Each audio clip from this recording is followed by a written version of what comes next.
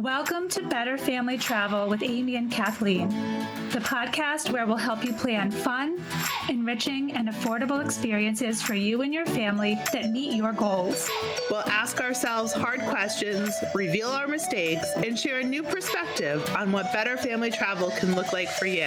Whether you're a seasoned traveler or your journeys are just starting, you're a better family traveler just by tuning in. Welcome back to Better Family Travel. This is Kathleen Monroe with Amy DeCesare, and we're kind of moving along on a theme that we've gotten ourselves on unexpectedly, but I'm really enjoying this. We're talking to a lot of women who have businesses or endeavors or passions that they're starting to turn into hobbies and careers and side gigs. And some of us are, learning from each other about how to publish and how to start organizations. And it's just been amazing to talk to these women about their experiences. And it all really ties back to travel. So tonight I have my colleague, Tammy Wunsch, is here with us. She works at school with me.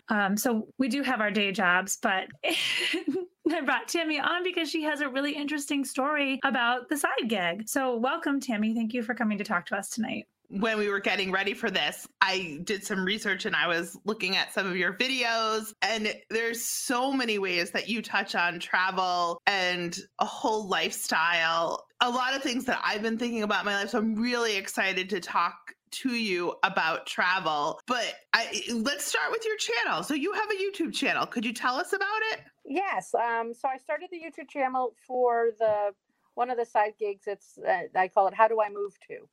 It's for people who want to travel or who want to, like, either digital nomads or people who want to become an expatriate and move abroad, or people who just want to travel slow for periods of time. And it's to help them find out which country would best fit their lifestyle and things that they're looking for. Sure. And you used a term there, and I think it's a term of art, and I'd love to define it for our listeners. Slow travel is not regular travel. What do you mean by slow travel? By slow travel, it's like when you go to, say, a city. Say I want to go to Vienna, and instead of just getting in there and staying there for 2 or 3 days and doing a whirlwind tour around the city, you might stay for a whole month or 2 months or 3 months and just take your time, really getting the feel of the city and getting, to know it and to know, like, find your favorite bakery and maybe become a regular there, and just like almost learning what it would be like to live there. That's a term that people use, slow travel? I had never heard of that before. Yeah. So I think there's a whole community out there, and my guess is Tammy follows it just from what she's done. The idea of being a digital nomad, where you can work with computers and technology and being tied in, I think COVID has just accelerated that for so many of our jobs. And one wouldn't have thought teaching, but who knows? That's in there too, that we're not tied to location. And once we're not tied to location and can work from anywhere, the world really does open up to us. And what, YouTube channels like Tammy's How to Live to or How to Move to different places become really relevant for so many of us who might have only dreamed of these things, but now might have an opportunity where you don't have to say, when I retire, the idea of retiring and just going for a week, a different experience for travel, to work, slow travel, to really experience it. Kathleen, I think we talked about it with Amy when she went to Australia, right? About going to grocery stores, right? There's something about going to a grocery store in a different place that makes you feel partly connected to it, I think, where you see how it's different, but also how you function there. And so we've kind of talked about this on our past episodes. But how did you get interested in how to move to different places? Have you lived in another country before? I have lived, I spent a semester in Paris, in France, in college, and loved it. And I travel as often as I can, which isn't often enough. Like I said, 2 summers ago, I spent 6 weeks solo traveling through Italy, and, went east to west or west to east, and then down to the south, and then up to the north, and met a lot of fun people, and took some different trips and all that within there. And it's just, I feel very at home in Europe. And I'd like to spend a lot more of my time there. How did you decide where to go for those 6 weeks? Did you do all the planning on your own? Was it some agency organized? Was it a little bit of both? Mostly I did my own travel. Like I just decided, well, I wanted to see, I flew into Rome because I got a really good flight. And then I wanted to see the Adriatic coast because I had once been to Venice years ago, but I wanted to go further south and then down to the heel of the boot. So I just found towns and looked at different places and decided, yeah, let's go there. And I, would go for 3 to 4 days at a time. And so I'd get a little bit of a feel of the city before moving on. And everything I did, thankfully, everything's online. I used booking.com to book all my hotels. And there was a rail app in Italy that I used, and I just booked all my train fares and reservations on that and just got up and went. So did it take a little courage at first to be like, I'm going to do this, right? Because it's awesome. And I now, I travel on my own, mostly through work, and it's an art form. And I don't mind it. I love traveling with my family. I love traveling with my husband. I love traveling with my friends, and each is a different experience. But there's a part of me that I do enjoy some solo travel, but it takes a new mindset too, to, go through as one. And when people are not expecting, the world is not always made for the solo traveler. For instance, watching your luggage when you need to go to the bathroom and not leave your luggage unattended at the airport. That is a trick, to try to get the stuff in the, the stall and everything else. So there are tips and tricks and everything else. But can you talk a little bit about your mindset before you started off on your first solo trip? Was it something you had to kind of talk yourself into? You were like, there's no holding me back. How did you approach that? Working as a teacher, we have the summers, I wanted to say off, but they're you're still always thinking about it. But I had the time and I had the money and I didn't have any responsibilities at the time. No familial responsibilities or anything like that. So I just was like, well, you know what? Go. And I had invited people, and some people were, oh, okay, maybe I'll come meet you for a week, or, and I told everybody I knew, all my friends, come if you want. I'd love to have you. If you don't, I'm going anyway. Mm-hmm. And it turned out, nobody could make it. So you kind of have to give yourself a little pep talk and keep going. But there were other things I could do. So about 3 weeks in, I decided, I kind of like to eat a few meals with people or something. So I signed up for a 5-day cooking class in Tuscany. So cool. That sounds amazing. And it was. We were on this little farm, and we ate everything you cooked, and then you got to take some trips with the people that were taking it, and we drank the wine that was made at this farm and had their olive oil. So it was great. It was fantastic, and I'm still in contact with people that I met that we cooked together, and the woman who owns the cooking school. And then I went another 2 weeks, and then I was also feeling like, I'm a little bit lonely again. Maybe I should try to get on a group trip for a couple of days. And so I found a tour of the Lake Country in Italy. And again, that was like another 5 days. And that I was actually more worried about than traveling by myself, because you never know who's going to be on these bus tours. Mm-hmm. You could hate the people.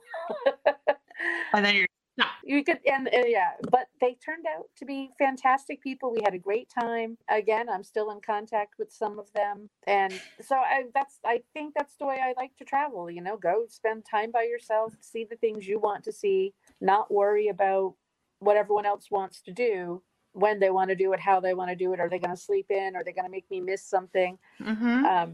And then, go do some organized things as well, just to kind of balance it out and give you some company. How do you handle the language? Duolingo. So you tried to learn some Italian? Oh, I was pretty good. I mean, I had no problem. I spoke Italian as much as possible. Did you know any before your trip? No, I better French than, because I had learned that way back. And then just, in high school and when I spent time in France, I picked up more French. And then in college, I studied German. So, I just try to learn things as I go, and it's interesting. I like languages. I was just reading a book this past week called Ultra Learning, and I'm looking up the Scott Young, and that's what I was trying to remember who. And I like ultra marathons. Amy does ultra learning. I mean, we're friends, but different interests. so Ultra Learning was really cool, but it talks about basically how you learn anything and like the metacognitive skills and everything else. But they start with language and there's some people at the beginning of the book that have like taught themselves 20, 30 languages functionally very quickly. And the skills that they've used to pick up language fast so that they can do just what you did, Tammy, just travel and be immersed in the culture as quickly as possible instead of, 5 years of classroom learning kind of thing. So you could ask about the red shoes in your closet at home that you don't have. So that's For questions like, do you like to go dancing at the discotheque? I don't. I don't want to go dancing at the discotheque. I want to know where the bread and the wine is. Yeah. In any country I go to, point me at the cheese, the bread, and the wine, and I'm a happy girl. Yeah. So Tammy, when you started traveling and everything else, have you had a time so I was in Mexico years ago. I spent 4 weeks there, and at the end, I got really sick. I had a hamburger that turned me off hamburgers for like 2.5 years. But have you ever had a time when you're traveling on these trips where you've had to kind of figure out where, if you had a travel person? And the reason I'm asking is because I imagine some of our listeners are like, I want to do it, but here's the reasons I can't. And you talk yourself out of it. And the reason I'm asking is not to put you on the spot, but for people who are finding obstacles on why they can't do it, what are some of the challenges and how have you solved them in traveling like this? Well, language and culture are definitely two. I mean, I love Europe. I will go anywhere in Europe. I have traveled in Asia for work before, and it didn't suit me that much. That's not to say I won't go back because, I'd like to explore more. So I think, if people are feeling the language is going to hold them back, learn some basic phrases. I have in my, how do I move to the guide part? I have 25 key, words and phrases that you should know, from where is the police station to just, yes, please, or, thank you very much. And most people are very, very happy if you try to speak their language. And then, usually if they see you've tried, they'll also try to meet you halfway and try to practice their English. Mm-hmm. I remember when I was in Paris, I did 2 small study abroad semesters, one in Mexico and another in London. And we had a weekend, we took the channel across to Paris, and it was great. But one of the things my professor said, and it was something that I've gone back to so many times, he said, Parisians, it's not that they're rude, right? He said they're more like New Yorkers. You have to think of, and I get along fine with New Yorkers because it's a different, New Yorkers are like they said, there's a difference between being, what did they say? Friendly, where people sometimes on the East Coast are moving along fast and they're not going to stop and just chit chat all day. But, I've seen video of it where if somebody is at the subway and they've got a stroller, somebody's just going to walk by, pick up the stroller, help you get it up the stairs, may never introduce themselves and just keep walking because that's just how the city functions. And, in Paris, it's that type of more of a quicker city culture. And yes, I mean, Paris has some of, the reputation, but I did find that if I made an effort to speak the language, people were understanding, and it just took effort. And, I had to expect more talking more to New York than Kansas, kind of. They were not going to sit and chit chat with me all day, which was fine because I'm from the East Coast and I honestly don't want to sit and chit chat either. But I had a great conversation with the French waiter, and he was every possible, everything you would think a French waiter would be. He was, condescending and everything else, but having a different perspective helped me interpret what I was getting back. Like maybe it's not me, it's you kind of thing. And that was fine. Like that's how you're going to be. I don't know. And I think that was just a long tangent and I apologize. But I do find it interesting, the different culture, like the getting in there and trying to learn the language and talking to different people, but understanding the different perspectives even within the country. I mean, Tammy, your videos that I've watched have a lot of history and culture sort of built into the how do I move to, it seems important to you that people have a wider understanding of where they're traveling beyond just I want to go to an all-inclusive resort in Cancun. Is that because you have a passion for history and culture? Do you feel like it's improved your traveling to know more about where you're going? Absolutely. I think it helps to know where they're coming from and why they think the way they do. What is how is their government run? How is their healthcare system? How is their transportation system? Do most people drive, or do more people take, public transportation? There's so many important things that people don't think about before they travel, but you should, because it's all part of what makes a country, a good or bad place to live. How do you gather your ideas for your guides? I had a team, but now I'm down to about 2 researchers who help do all the research. And then I organize it into both the podcast script, the YouTube video, and then there's, considerably more information included in the guide. So, it's just getting all those, getting pictures into them where on the YouTube and guide. But it's, finding and having researchers that you trust and making sure they quote their sources. What kind of responses have you gotten to those guides? Has it changed your direction in terms of how you create new ones? I have standardized them more now. So at the beginning, it was kind of, here's some questions I'd kind of like the answers to. And now I have a set list of headings that I want. These headings are the necessary. I mean, from what is the climate to, what is the population like? How is poverty? How are the elderly and disabled treated? Especially, if you're thinking of retiring somewhere and you find out that there's no assisted living in these countries because people rely on family and you don't have family there, it might not be a good country to move to. These questions have never occurred to me. I mean, I would never have thought this deeply about the long-term implications of moving. I mean, I guess I would if I was really seriously considering it, but have you used friends or acquaintances who have moved to another country to pick their brains about what their experiences have been? I'm just so curious. Not yet. I'm trying to. I put on the end of all of them, if you or someone has lived in a country and would like to be interviewed, I'm open to anybody who's lived overseas or who helps people move overseas.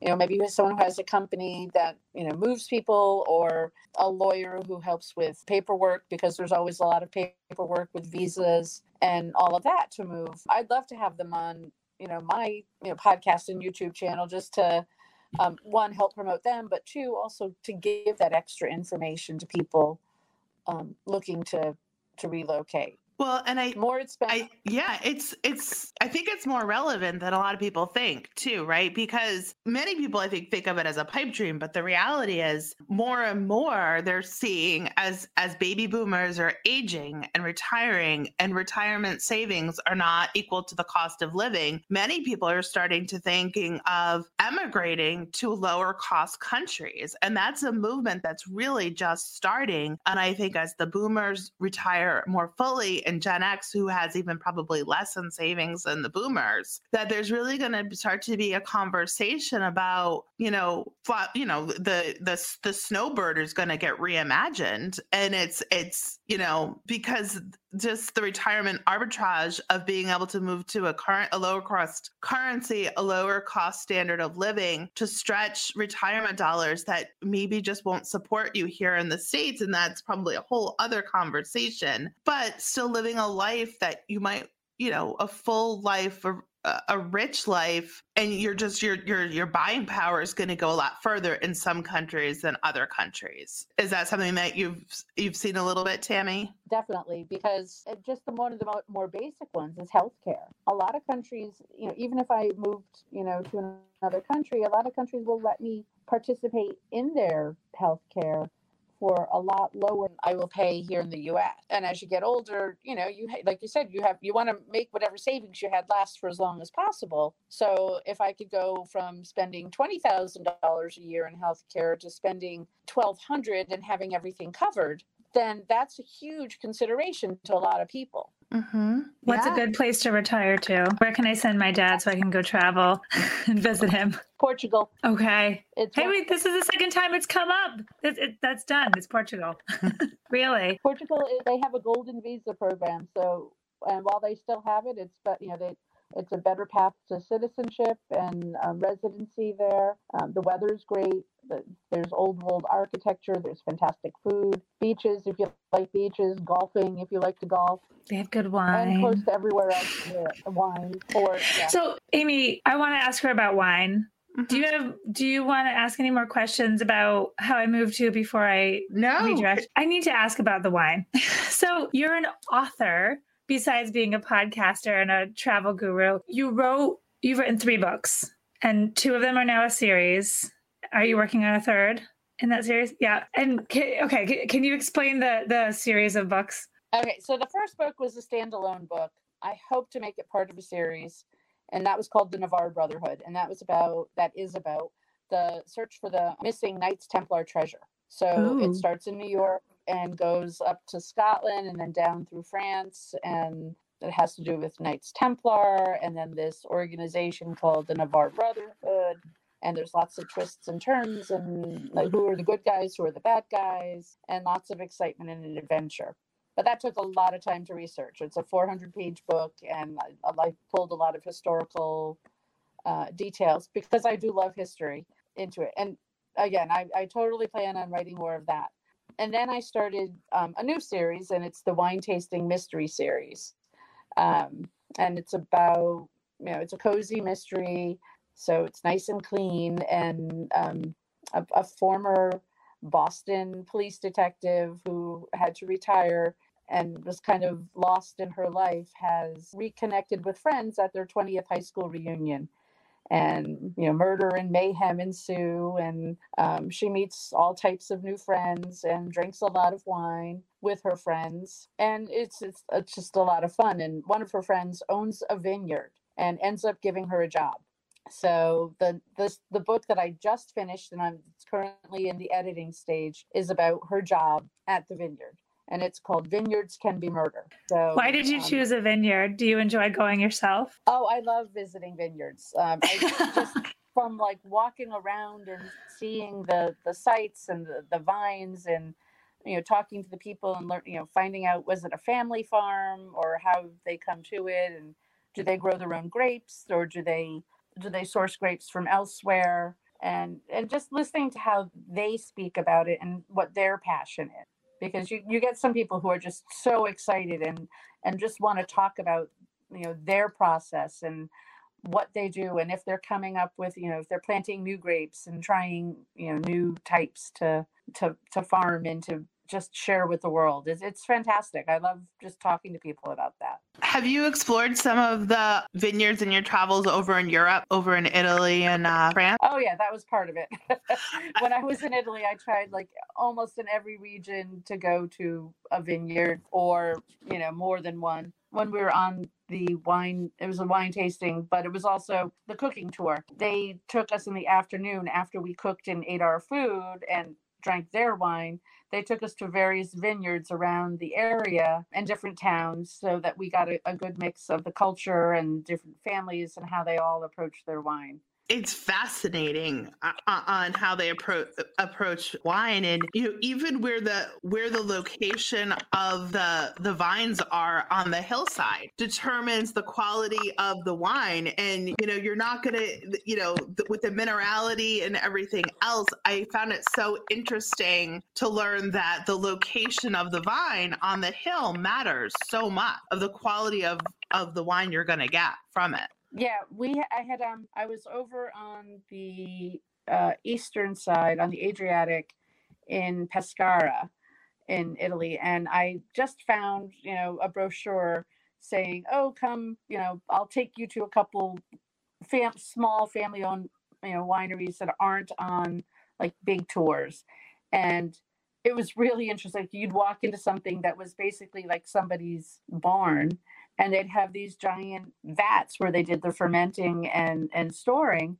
And while we were there, you'd talk to the people who had been in their family, they'd grown. And I remember one of the times these people came in and they had a giant box filled with all these empty jugs. And we're like, well, and then, they gave the jugs to the people at the winery, and the people at the winery went over and they started filling up the jugs. And the people on the tour were like, well, what's happening here? And they said, oh, well, this is like table wine. So you come and you fill up your gallon jug and you pay €5.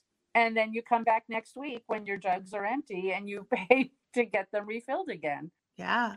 It was fantastic. The whole table wine part is just fascinating, especially from like Italy and, with like Ernest and Giulio Gallo, like the Gallo wineries, right? And that's the whole idea of wine being part of the family and bringing it over here. And, and now look what they've built here. But that table wine and wine is such a part of the family and the community and the getting together. I love, you're speaking to my soul. Just the whole idea of friendship and family and, travel. And then you're writing on top of it. So you're living my dream. But I'm curious if we could just sidestep a little bit onto your writing process itself, because I think many of us, the one day we're going to be an author thing. I can't be the only one that someday I want to be an author. But can you talk a little bit about your story ideas? Does it come to you? Do you sketch the whole thing out? Do you start writing it? Are you writing it while you travel? How is your writing process incorporated with your travel, if at all? And it's not really with my travel as much. I've done other writing, like content writing for different companies where I'll write blog posts or articles for people. And I've specialized in the travel and wine niches, just because those are my biggest, my biggest passions. But I also write about animal welfare, because that was my very first, when I decided I want to be a writer, this is what I'm going to do. And I started a blog. And I knew nothing about blogging, and I knew nothing about setting up a website or WordPress or any of that. So I just did it. I'm like, okay, let's figure it out. So I bought my domain name. And then I just started thinking about different ideas, like, what about animal welfare? What pisses me off, or what makes me happy? What can I celebrate, or what can you try to shine a light on so that you can change? And so I was putting out probably at least a blog a week for a while. And over the course of a couple of years, it grew pretty nicely. I had almost 20,000 subscribers. Good for you. Wow. But it didn't make any money. So I still keep that Facebook page alive, and I can still write about shorter topics on there.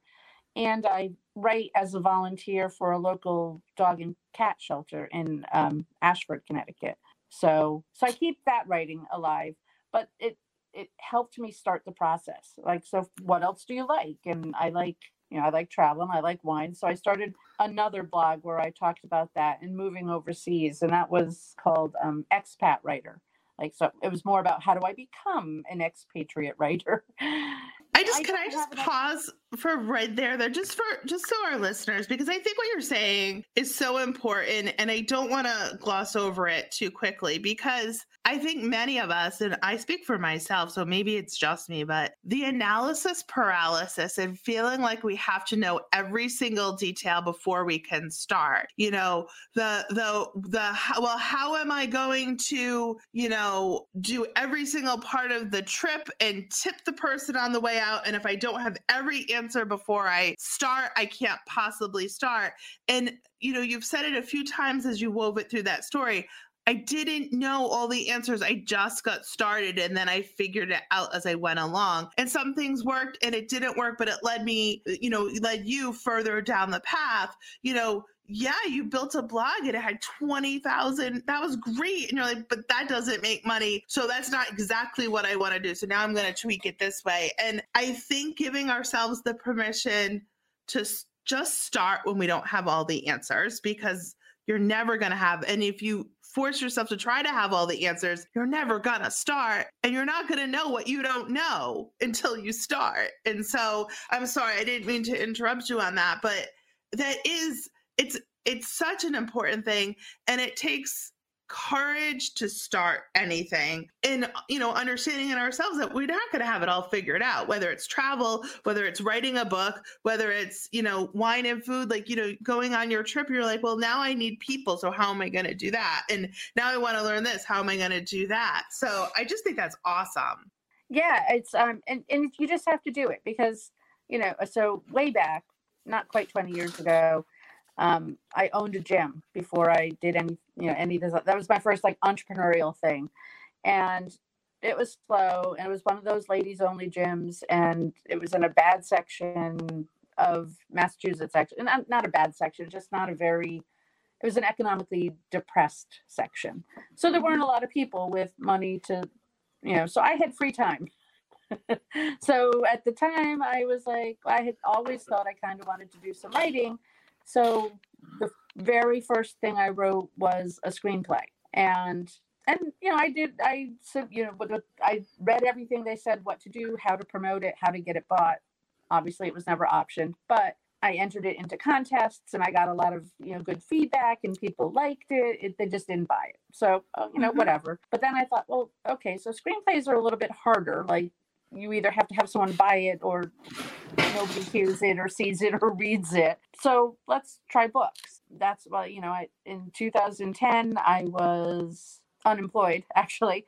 And while I was unemployed, I decided, okay, let's start the book. You've got free time, spend half my day looking for a job, and the other half I just sat down and wrote. And that's where the Navarre Brotherhood came from. That was, like I said, 4 years of research and writing, and it wasn't all planned out at the front. Like, I had a general idea of what I wanted. I knew I wanted to talk about the Knights Templar, their treasure, but I wasn't really sure how it was going to end or who the bad guy would. So I just started writing, and then for a little bit I put it down and I thought about it for a while, and then I just had this an epiphany almost, where you're like, oh, this is where the book's going.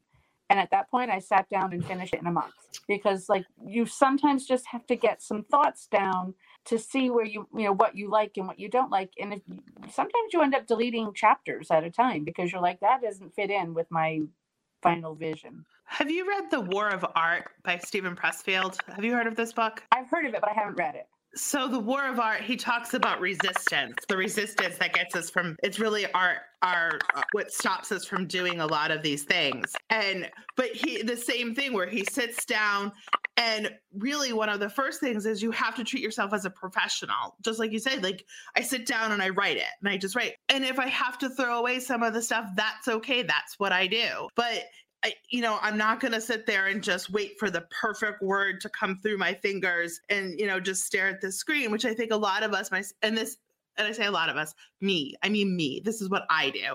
And so he wrote and it's a very short book. It's very interesting, a little play on the art of war, but it's the war of art in the battle within ourselves to try to get this stuff out, and what is really holding us back. So yeah, that reminded me of that. So you may enjoy that in the sitting down and in that part of it, because it sounds like you've conquered the resistance. Tammy, how does one get the book published? I can type on a Word document all day.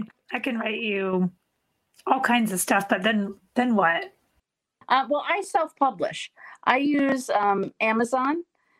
It used to be CreateSpace. So once you get it down, they have so much information on how to self-publish your book. And I'm also on a bunch of different writers groups on Facebook. And I read everything from people who have gotten traditional publishing deals to those who self-publish. And I'm pretty sure I'm going to stay I haven't even submitted to publishers yet, because people talk about the control that you get to keep. and you keep more of the profits, and you have more control over your covers and your content and how it gets promoted and who it gets promoted to, and different types of events you can go to or giveaways. So Amazon, it's Kindle Direct Publishing, I believe it's called. They have videos like telling you how to format your book so that you can upload it easily into their program, and they'll just flow it right out, and then you can preview it. And then I found book cover designers, or the designer that I use, on Upwork. So I just posted a job there for a cover designer, a book designer, and looked at all the different bids that came in and looked at their material, things that they had produced, and decided which one was best for me. And then, it's very simple to do. At first I had budgeted all this money. I was going to pay somebody to format it and put it in and then design all this other stuff. And, it could cost thousands of dollars to do that. And again, I said, well, try it yourself. If you can't do it, then you can pay someone, but why not try it first? You're not going to ruin it. It's, you keep your file. So when I realized how staggeringly easy it is, it's just worth trying. Like, if you have even a small pamphlet that you want to publish, you can just, sign up. You can use your Amazon account to set up an author account, and you can upload something within 10 minutes. It's absolutely brilliant. It's so exciting to know that that's a possibility. I know you're traveling this summer. Are you going to use it for inspiration for another book? I'm not sure, because like I said, this is going to be a camping summer, which I'm not much of a camper. Come on, murder in the woods.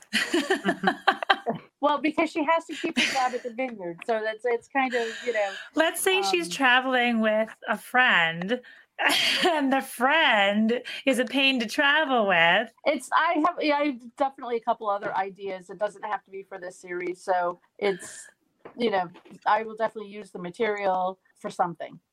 And part of our trip will be out west, and I requested that we go to Sonoma wine. I'm curious about whether you're still blogging. Eden, our producer, was just popping in saying that she has a recommendation. Medium is a site that you can post a blog, and it can be monetized after a certain amount of likes or reads on the blog.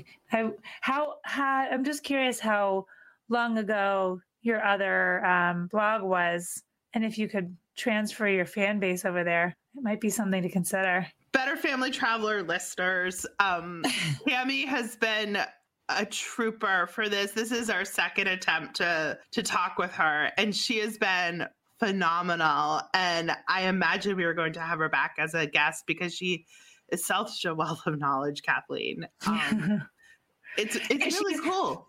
She's a yes person like we are. And yeah. I think that her fearlessness and her bravery with just taking on endeavors and not being deterred by changes in plan. I don't even want to say failure, because I don't think I would categorize any of her transitions as failures. I think she takes on an idea, turns it into a project, and then it grows and takes it branches. And so she just goes with the branches. And I just think that is such an amazing personality trait, and it's taken her across the world, which is amazing. Well, because things do grow and change, right? I mean, this goes back to a text I sent you today. And you and I have been kind of like ships passing in the night recently. We're in a busy part of our time, but we're starting to talk to people, women and people on business. And so like looking to see, focus on is our podcast changing tone? We're still talking about travel, and to make sure that we're bringing to our Better Family Travelers what they're tuning in for. And you and I started this over pool time over last pandemic summer, and as we come out of the pandemic, is our focus not necessarily changing. I don't think it's changing, it's evolving. And to make sure that, get together. And so the talk of maybe, I love the idea of a sabbatical and to refocus and to be strong in content. And this goes back to Tammy on what she's doing. And, she started some of her adventures one way. She started blogging about animals, and then she's evolved. So I just think that's really inspiring to say, like, yes, I am not pigeonholing myself. I have discovered other things, and this is where my path, my travel, my journey to like hit the metaphor to death with a hammer has taken me. So, that's a whole bunch of words that really aren't any, for our listeners, it's not an announcement or anything else, but we feel that evolution and some of the stuff we're talking about, and we're enjoying it. We're enjoying these conversations that we're having with people. And I hope that listeners also get that feeling like, all these different lives that people lead allow you to see how many doors are still unopened. Maybe we haven't considered the idea of self-publishing, not a book. I mean, she said a pamphlet. Like, you've got a couple of good ideas or something you want to share. I can think of 5 people I know who have amazing wealth of knowledge about something that I would love to have them put together in a small printed resource. I mean, this is something people can do now, but leisurely. You can do it. You can do it here. You can do it in your backyard. You can travel and write. Yeah. There's, you can do 2 things at once.